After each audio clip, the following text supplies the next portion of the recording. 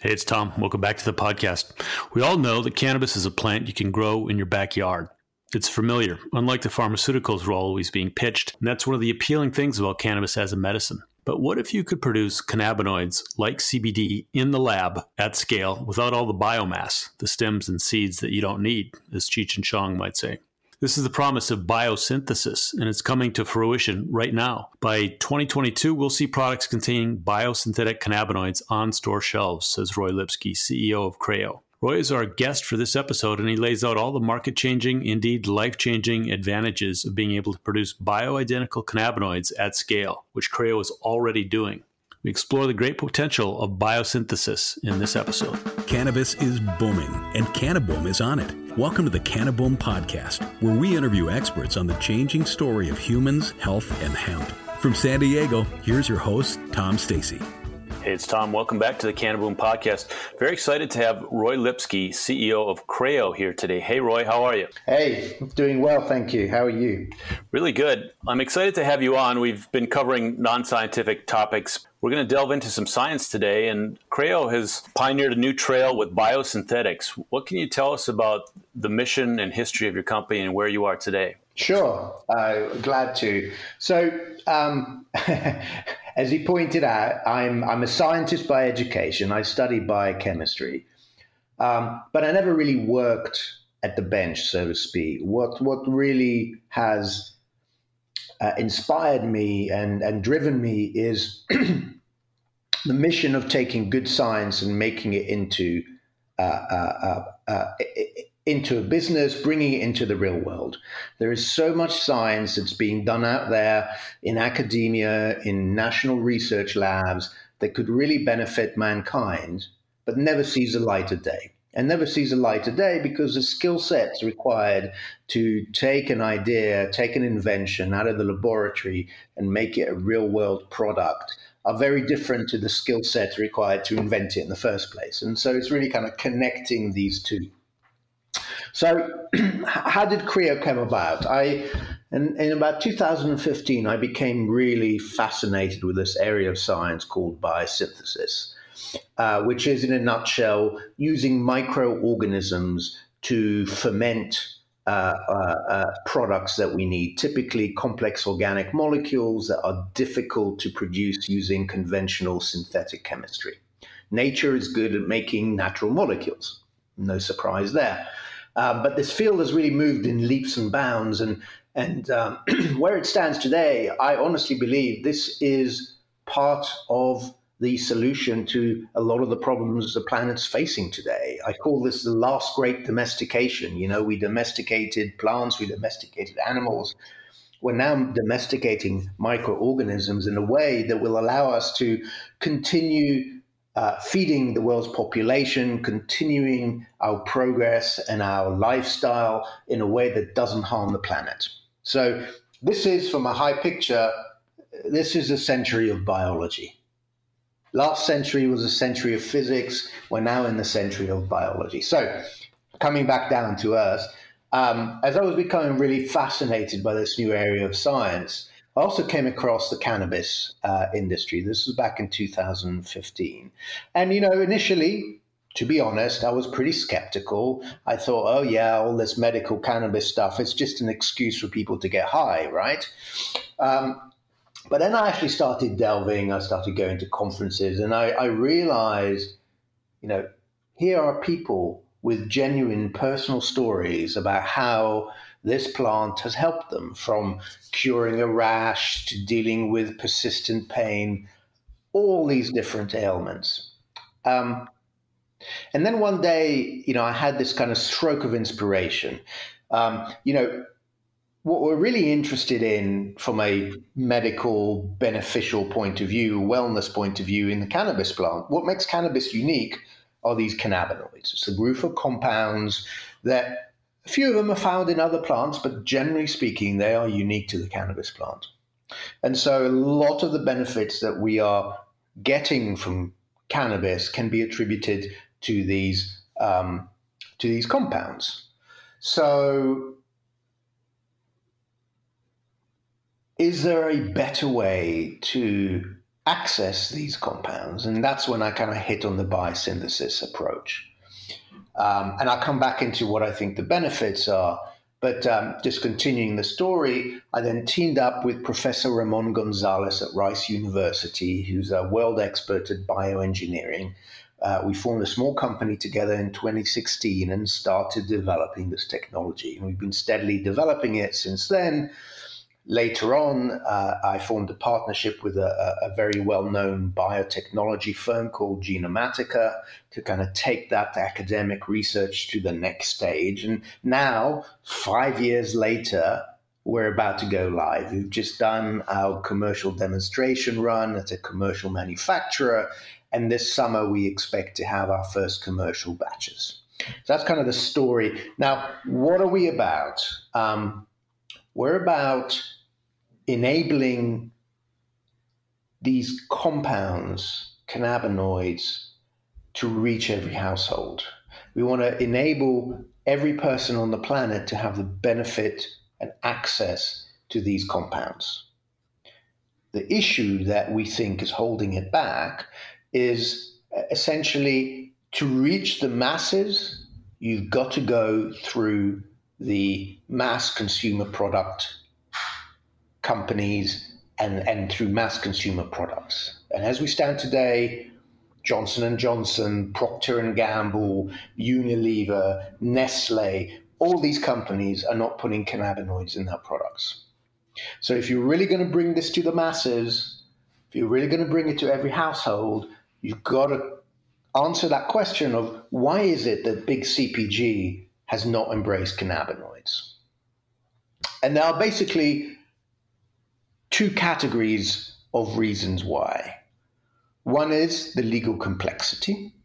So, there is a lot of legal complexity around the cannabis plant all over the world. It goes back to the UN Convention on Narcotics in the 1970s. The other, which is also very important, is the supply chain. So if you're going to use an ingredient in your products day in, day out, in mass market applications, you need certain things from your ingredient supplier. You need consistency, purity, stability of price. You need scale, security of supply. All these things that we take for granted from all kinds of other ingredients, from sugar to salt to whatever, doesn't exist today for the cannabis and cannabinoid plants. And so if you can solve those two problems, the legal complexity and the supply chain issues, you now unlock the ability to take these compounds to every household. And that's really what we're about. One phrase you mentioned there, last great domestication. I love that construct. We all know with animals and plants, we've domesticated those to the benefit of mankind. And, why not with microbes, right? Right. And, what I'm talking about here is a process of fermentation. And in a way, we've been using fermentation to make a lot of the things we love, from cheese to bread to wine. But those are only really the tip of the iceberg. I think fermentation and biosynthesis kind of hit the big time back a few decades ago when Eli Lilly started producing human insulin. So if you're diabetic, unfortunately, you quite often have to inject yourself with insulin. Historically, that insulin used to be extracted, brace yourself, from pancreases of pigs, right? And not only is that kind of gross, but it wasn't identical to human insulin. So a lot of people had reactions to this compound. So the holy grail is, can we make human insulin? But hey, you can't really extract it from dead humans. So what do we do? And what they did was they basically engineered, with the knowledge of biology, a microbe, E. coli in this case, to do what it does in its normal life, eating sugar and doing stuff, but secreting human insulin. And then they could extract that and purify it and produce it to bring it to the masses. So this ability now to harness microorganisms to produce complex organic compounds is exploding. When you drink a La Croix water, flavored water drink, and it says, natural lemon flavor on it, this hasn't come from lemons. You'd have to grow so many lemons to extract all of this. It's biosynthesized. And I think increasingly a lot of the organic compounds that we consume and interact with will be produced in this way. And so let's look at why. What are the advantages? So, if I'm eating a salad, then it makes sense to grow lettuce because I'm consuming the whole plant. But if I'm looking to consume cannabinoids, then in a sense, all the rest of the plant that I'm growing and throwing away is just wastage. At best, you got 20% CBD in hemp. So 80% of what the plant exists for, of what the plant puts its energy to, is just wasted. Whereas with the fermentation process, much more of the input goes into your final product. It is a much more efficient and, by the same process, environmentally beneficial process, because you then end up using less water, less land, less fertilizers, and all those kind of things. In a way, we've all heard about Beyond Meat. That's what they do. Their key ingredient is called heme. It's essentially what gives meat the meaty flavor. It's what's found in blood. But they don't grow animals and extract it from their blood. That would be wasteful. They ferment it. So that's one of the key benefits. The other key benefits, and this kind of ties in with the whole supply chain issues, etc.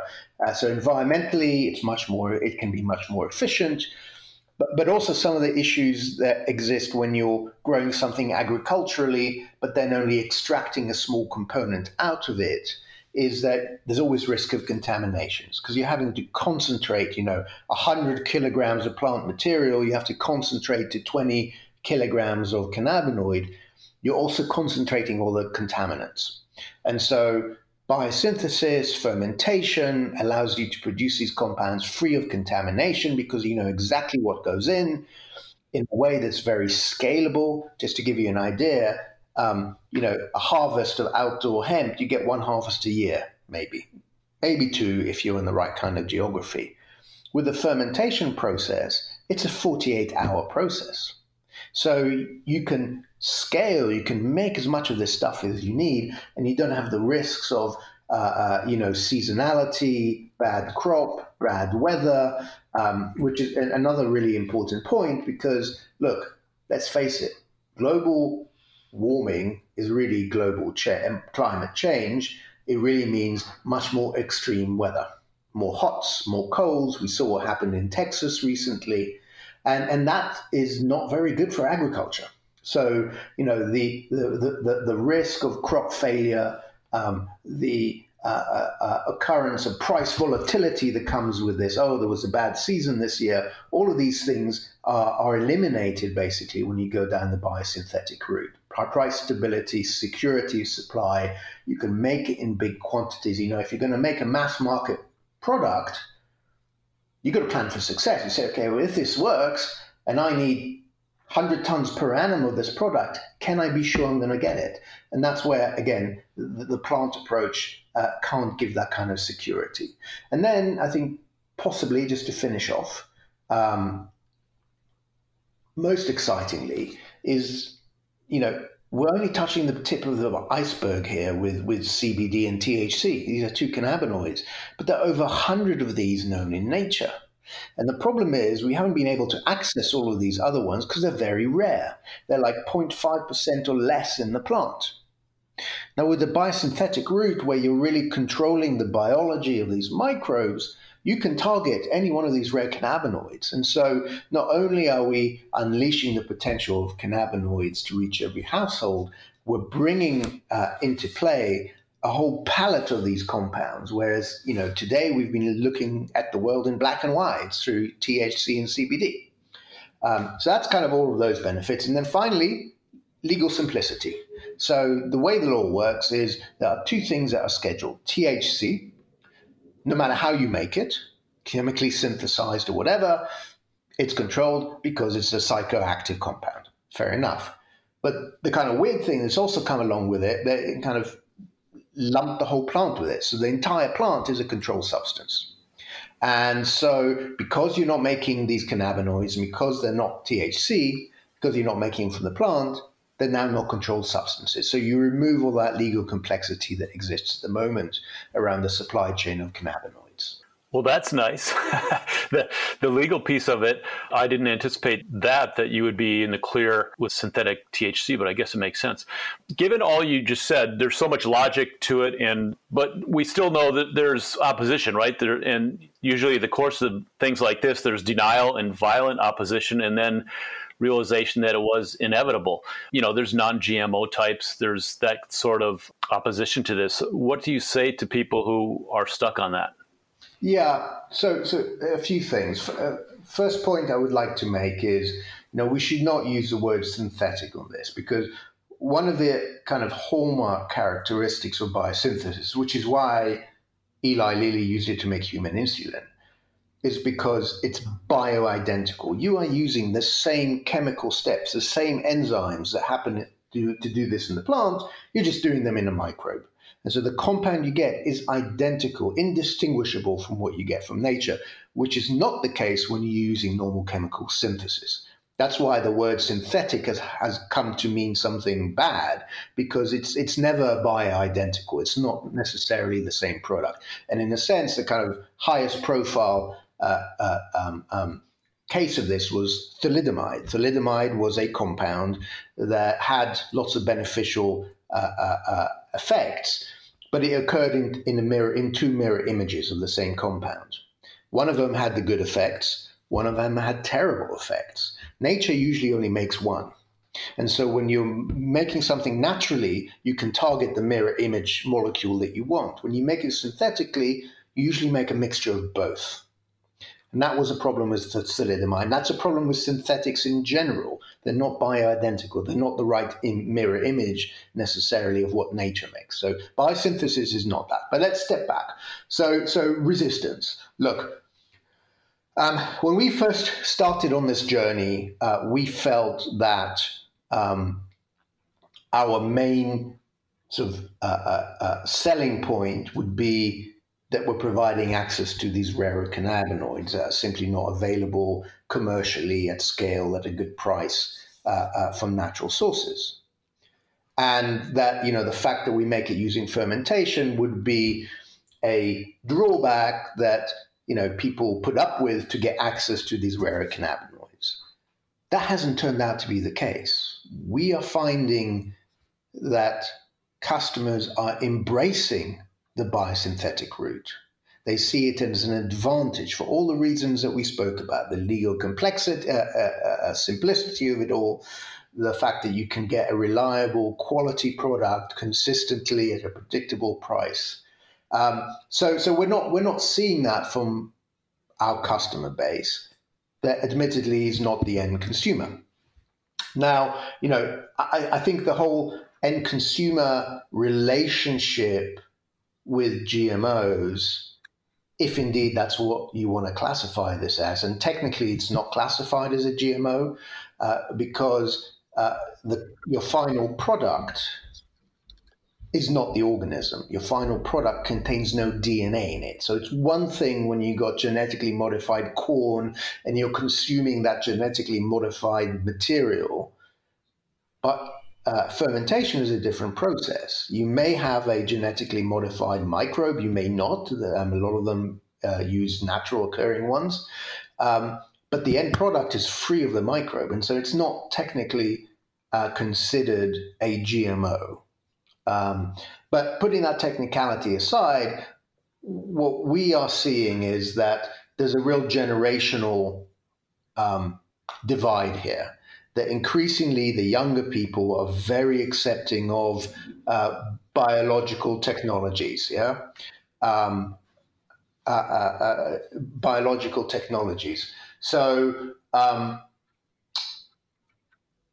GMO actually is increasingly being seen as a good thing because of the environmental benefits that it can bring us, because of the potential that it has for, helping us in the future with the challenges that we're facing. So, I have this favorite sticker that I got at a conference a few years back, and it's like I love GMO, and I keep it here on my desk just as a reminder that actually I think whole public opinion inevitably is going to change around this. What we're talking about are brand new products at more affordable prices. Part of what the opportunity for you guys has been prohibition. For 100 years almost, there wasn't much scientific research into this, and now there is. Now we know we have an endocannabinoid system. We have all these cultivars and all these different cannabinoids. You might be able to actually make new combinations that don't even exist yet. Is that far-fetched? Well, yes and no. So biosynthesis, fermentation allows you to produce rare cannabinoids. It can also allow you to produce CBD, and there are benefits of doing that we spoke earlier, but it allows you to produce cannabinoids. And the rare ones, that because they're so rare in the plant, they haven't really been exploited. Products haven't been made using them. And so by bringing these rarer cannabinoids to market, people can now create products that contain them in much more concentrated amounts than you can naturally find in plant extracts. The other thing that you can do, and this is also potentially very interesting, is create modifications of them. Maybe an OH group here or double bonds here. And now you've created cannabinoids that don't naturally occur in nature, but that may have much more enhanced health benefits than the natural ones because they might bind to the receptor slightly differently. Now, this is the business of pharmaceutical companies. They can't patent naturally occurring compounds, and so there's no incentive for them to invest the millions and hundreds of millions required to take a compound and turn it into a drug. But if you now have a unique molecule that can be patented because it's not naturally occurring, now you've got the incentive to really bring it all the way through to being a drug. So in a way, by allowing these slight modifications, you're bringing on board the whole pharma industry to then take cannabinoids and bring them the benefit of them to consumers in the form of FDA-registered drugs. So you mentioned patents there. So say, for instance, you develop CBN, a bioidentical CBN that can help people sleep, and then you patent that. People could still buy it. We can't patent it. If it's a naturally occurring compound, you can't patent that. Okay. You can't patent naturally occurring compounds. Right. But if you made a slight adjustment to it, you could say this is something different and we own it. Yes, and it's not something, and that's not what we would do. That's what a pharma company would do, because that's really the beginning of their business journey, is some patent protection. Now, we would use biosynthesis to figure out how to produce that compound cost effectively. You distinguish yourself from a pharmaceutical company. Is this the evolution of medicine? You're not a pharmaceutical company, and you're a research branch that has a partnership with a manufacturing branch. Good point. Step back from this. Our mission is to help bring the benefits of cannabinoids to every household. To do that, we have to unleash the consumer packaged goods market to bring us, toothpaste and mouthwash and all the various things that cannabinoids could be great at. But also, you want to help unleash the pharmaceutical channel as well, that will bring us, properly tested and vetted pain medicines, cures for psoriasis, all the various things that cannabinoids could potentially do. In order to do that, we need to solve the supply chain challenges for CPG, and we need to solve how can I make cost effectively a brand new variant of a cannabinoid? That's what the pharma industry need to do. But we're no experts at figuring out which this variant is required. We're not a pharma company. We're just a technology company that has this manufacturing technology that unleashes both. And so the model with the consumer packaged good companies is we will supply them with ingredients. We'll be an ingredient supplier, and we work with a manufacturing partner to actually manufacture these cannabinoids. And with a pharma company, we would work with them to adapt the biosynthetic process to make the particular unique cannabinoid that they are interested in. As narrow as that niche sounds, it's still enormous, I would think.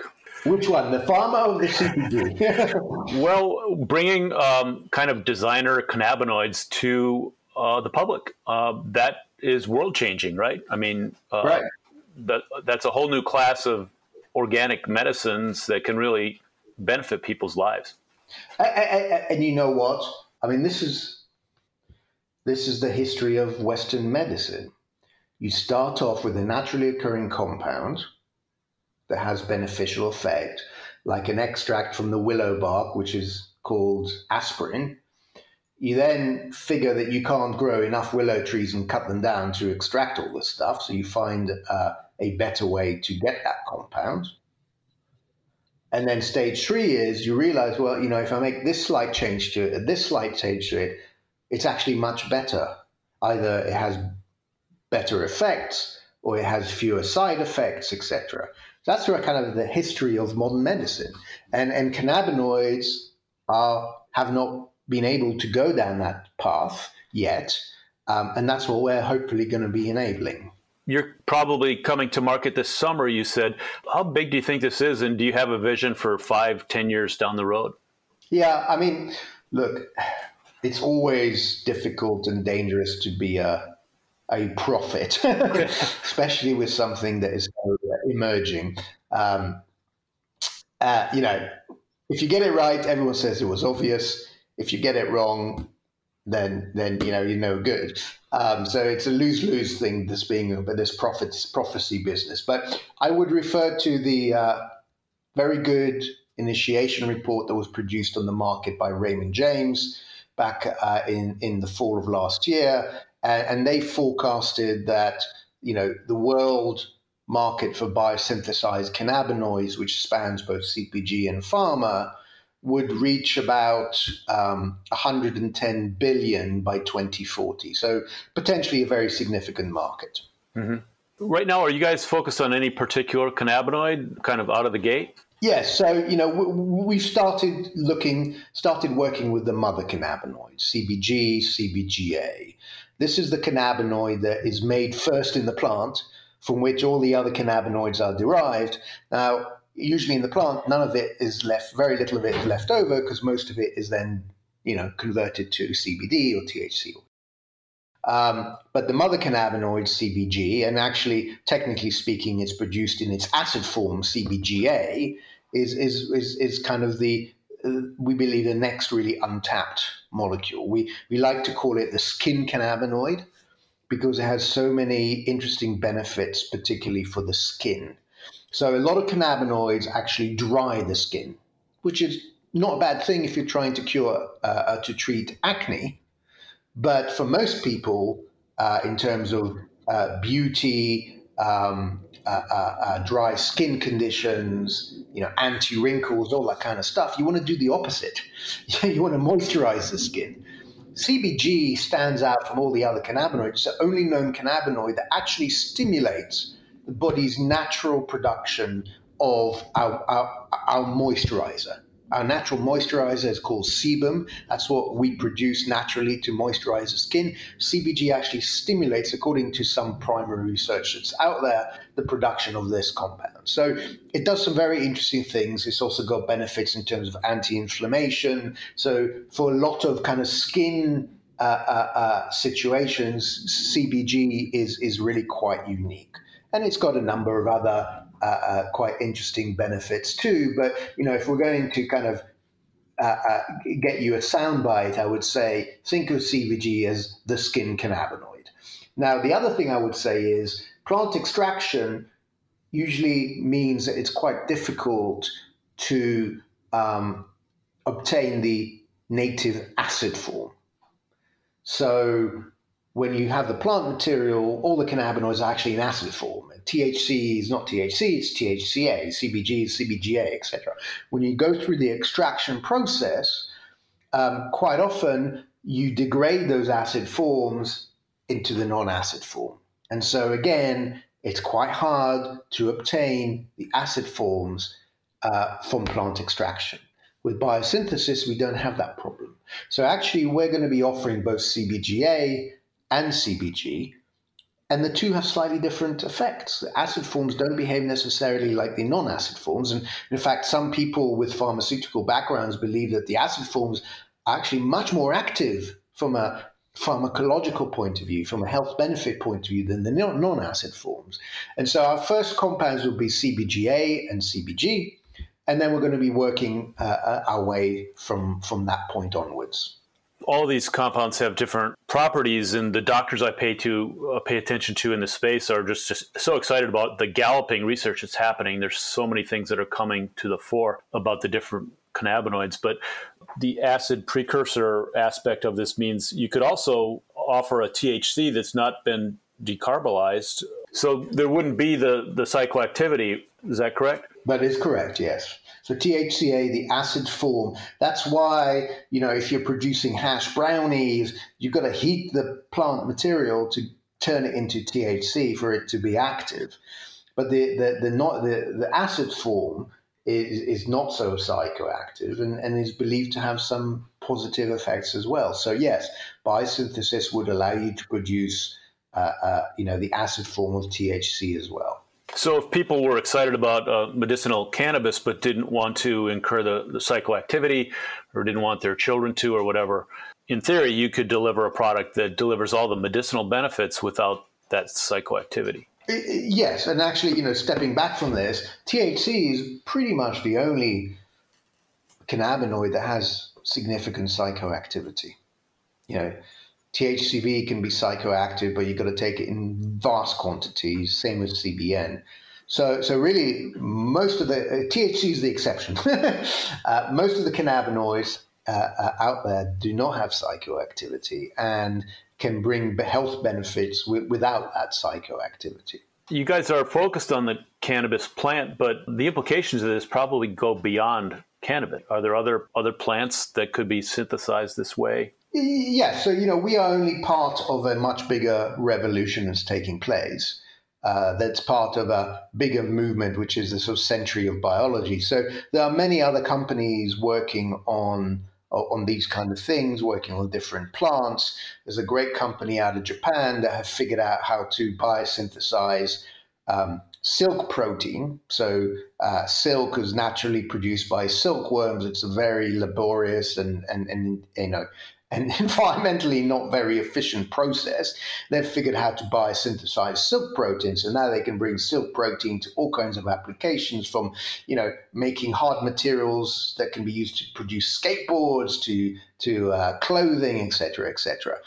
So lots and lots of companies out there working on this, bringing forwards the benefits of natural compounds, but unleashing them from the natural way from the way in which they are naturally produced. And I guess that's a good way of thinking about it. We're unlocking the potential of natural compounds by moving them from a difficult and environmentally inefficient production platform into one that is much more environmentally efficient and scalable.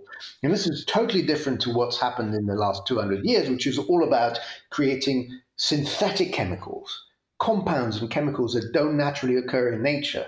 And guess what? 200 years later, we're discovering these things are not so good for our body. Well, here we have the opportunity, and indeed this is what's going to be happening, is actually shifting everything to naturally occurring compounds, but with the benefits that we can actually, use them at scale in society. Like margarine was never butter, but it was sold as something as good as, and it wasn't. Right. It was a chemically synthesized version of butter.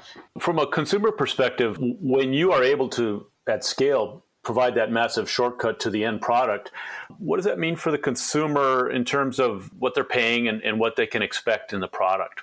Yeah, so I think what it means is you can trust your product better. You can be confident that it's safe, free of contamination, that it contains what it says it contains. And that's one of the big problems with the plant extraction, is that the variability. Sometimes I got this level of CBD, sometimes I got this level of CBD. So again, getting what it says on the packet is really important. So creating that trust there. The other element is, getting access to all these rare cannabinoids at prices that are, accessible to people. So, back to my analogy of black and white versus color, think of it as, we're moving from black and white TV to color TV now. People are going to be able to have formulations that are much more targeted and much more effective by balancing the ratios of all these rare cannabinoids together and to CBD, etc. You're going to be able to produce products that are much more effective and much more targeted, and maybe even, personalized medicine targeted to particular individuals. Will it be an order of magnitude cheaper, or where does it fall on the cost scale? Well, I don't want to fixate on costs too much. But, what biosynthesis allows you to do is to produce these rare cannabinoids, just as cheaply as you can produce CBD today. And again, the consumer, like you said, doesn't have to worry about pesticide residue, heavy metals, any of that stuff, because it's been precisely produced at this percentage, and they can have controlled environment. Yeah, so it's not only the contaminants, it's also the potency. When it says, this product contains 100 milligrams of CBD, it really does contain 100 milligrams of CBD because you know how much you put into it. Yeah. So I think that is, one of the key benefits. But, if we look at, and now that you mention it, I think this is also a very good point, because you're then now moving outside of the whole kind of controlled substances, marijuana complexity that exists. You can sidestep a lot of the taxes that are imposed on cannabis products. And frankly, when we talk about price, when you go and buy something in a dispensary, most of what you're paying, or a lot of what you're paying, is tax in one way or another. Tax because there's the actual tax on it, tax because the producers can't reclaim their expenses, and so their cost of production is much higher because of a tax anomaly. So both ways the consumer pays for it. Sure. And if you can now remove all of that, the price to the consumer should fall quite substantially. Yeah, it's 35 to 50%, in California now, so that's a relief. Do you, I know you don't have a crystal ball and you don't like to prophesy anything, but when should consumers begin to look for these products on the shelves? So CBG is already making its way onto the shelves. And I hope with our production coming on mid-year, probably a 2022 start, people should really start seeing these on the shelves. Remember, we're not an end consumer company, so we're not going to be producing finished products. Our customers will be buying the ingredients for us and creating products. And so, there's a cycle there of product development, etc. But, I think that come 2022, consumers should start being able to see this and actually start being able to, actively have a choice to buy biosynthetic compounds as opposed to hemp or marijuana derived. Should we look for Creo inside, like Intel inside? That's a branding question, potentially. We haven't decided that yet. It would be nice. I think it's more of a question for our head of marketing, Shuchi, but maybe. Are these going to be in drugstores or dispensaries, or that depends on the state, I guess? So actually, if you're really going to unlock the potential here, they should be in any kind of shop. They would not be limited to dispensaries. I think the first applications will be, in skin, as I mentioned earlier, for CBG. So, creams, balms, things of that nature. And, wherever you buy those kind of products. So Sephora, those kind of shops should have products with CBG in them. maybe cosmetics might be an early place to begin to look for these. Yeah. I think cosmetics, beauty, those kind of things, creams, and maybe applications to help with sort of eczema, psoriasis, skin inflammation type of situations. Mm-hmm. So I have a standard question I ask my interview subjects. Do you have a favorite cannabis product or service? Yeah, I've been thinking about this. I think for me, what I'm very excited about are kind of two dimensions. One is delivery formats. Not everyone wants to smoke. So I think there's lots of interesting technology taking place in improving delivery formats. I particularly like nasal spray. Nasal sprays because you're getting the very fast input into the body like you do with smoking, but without all of those, without the complexity and health risks around combusting materials and inhaling them. So that's one. And the other is I really like, the kind of granularity that's beginning to emerge in terms of, ratios of particular cannabinoids within products. So, this is a 1:1 to 2 CBG, CBC, CBD product, that kind of direction that we're going to, which is, I think, kind of the path to the future of creating much more effective and targeted products for people. Yeah, really discrete, targeted products. Do you know of nasal inhaler products that have cannabinoids that are out there yet? I think there are, but I can't name any for you right now. I'm sorry. It's not really my domain there. But yeah, I think that's kind of. I'm sure I saw advertised one just the other day. Or actually, it was designed like an asthma inhaler. Mm-hmm. That's what it was. I think it was an Israeli company. So those kind of products, I think, are very, very interesting.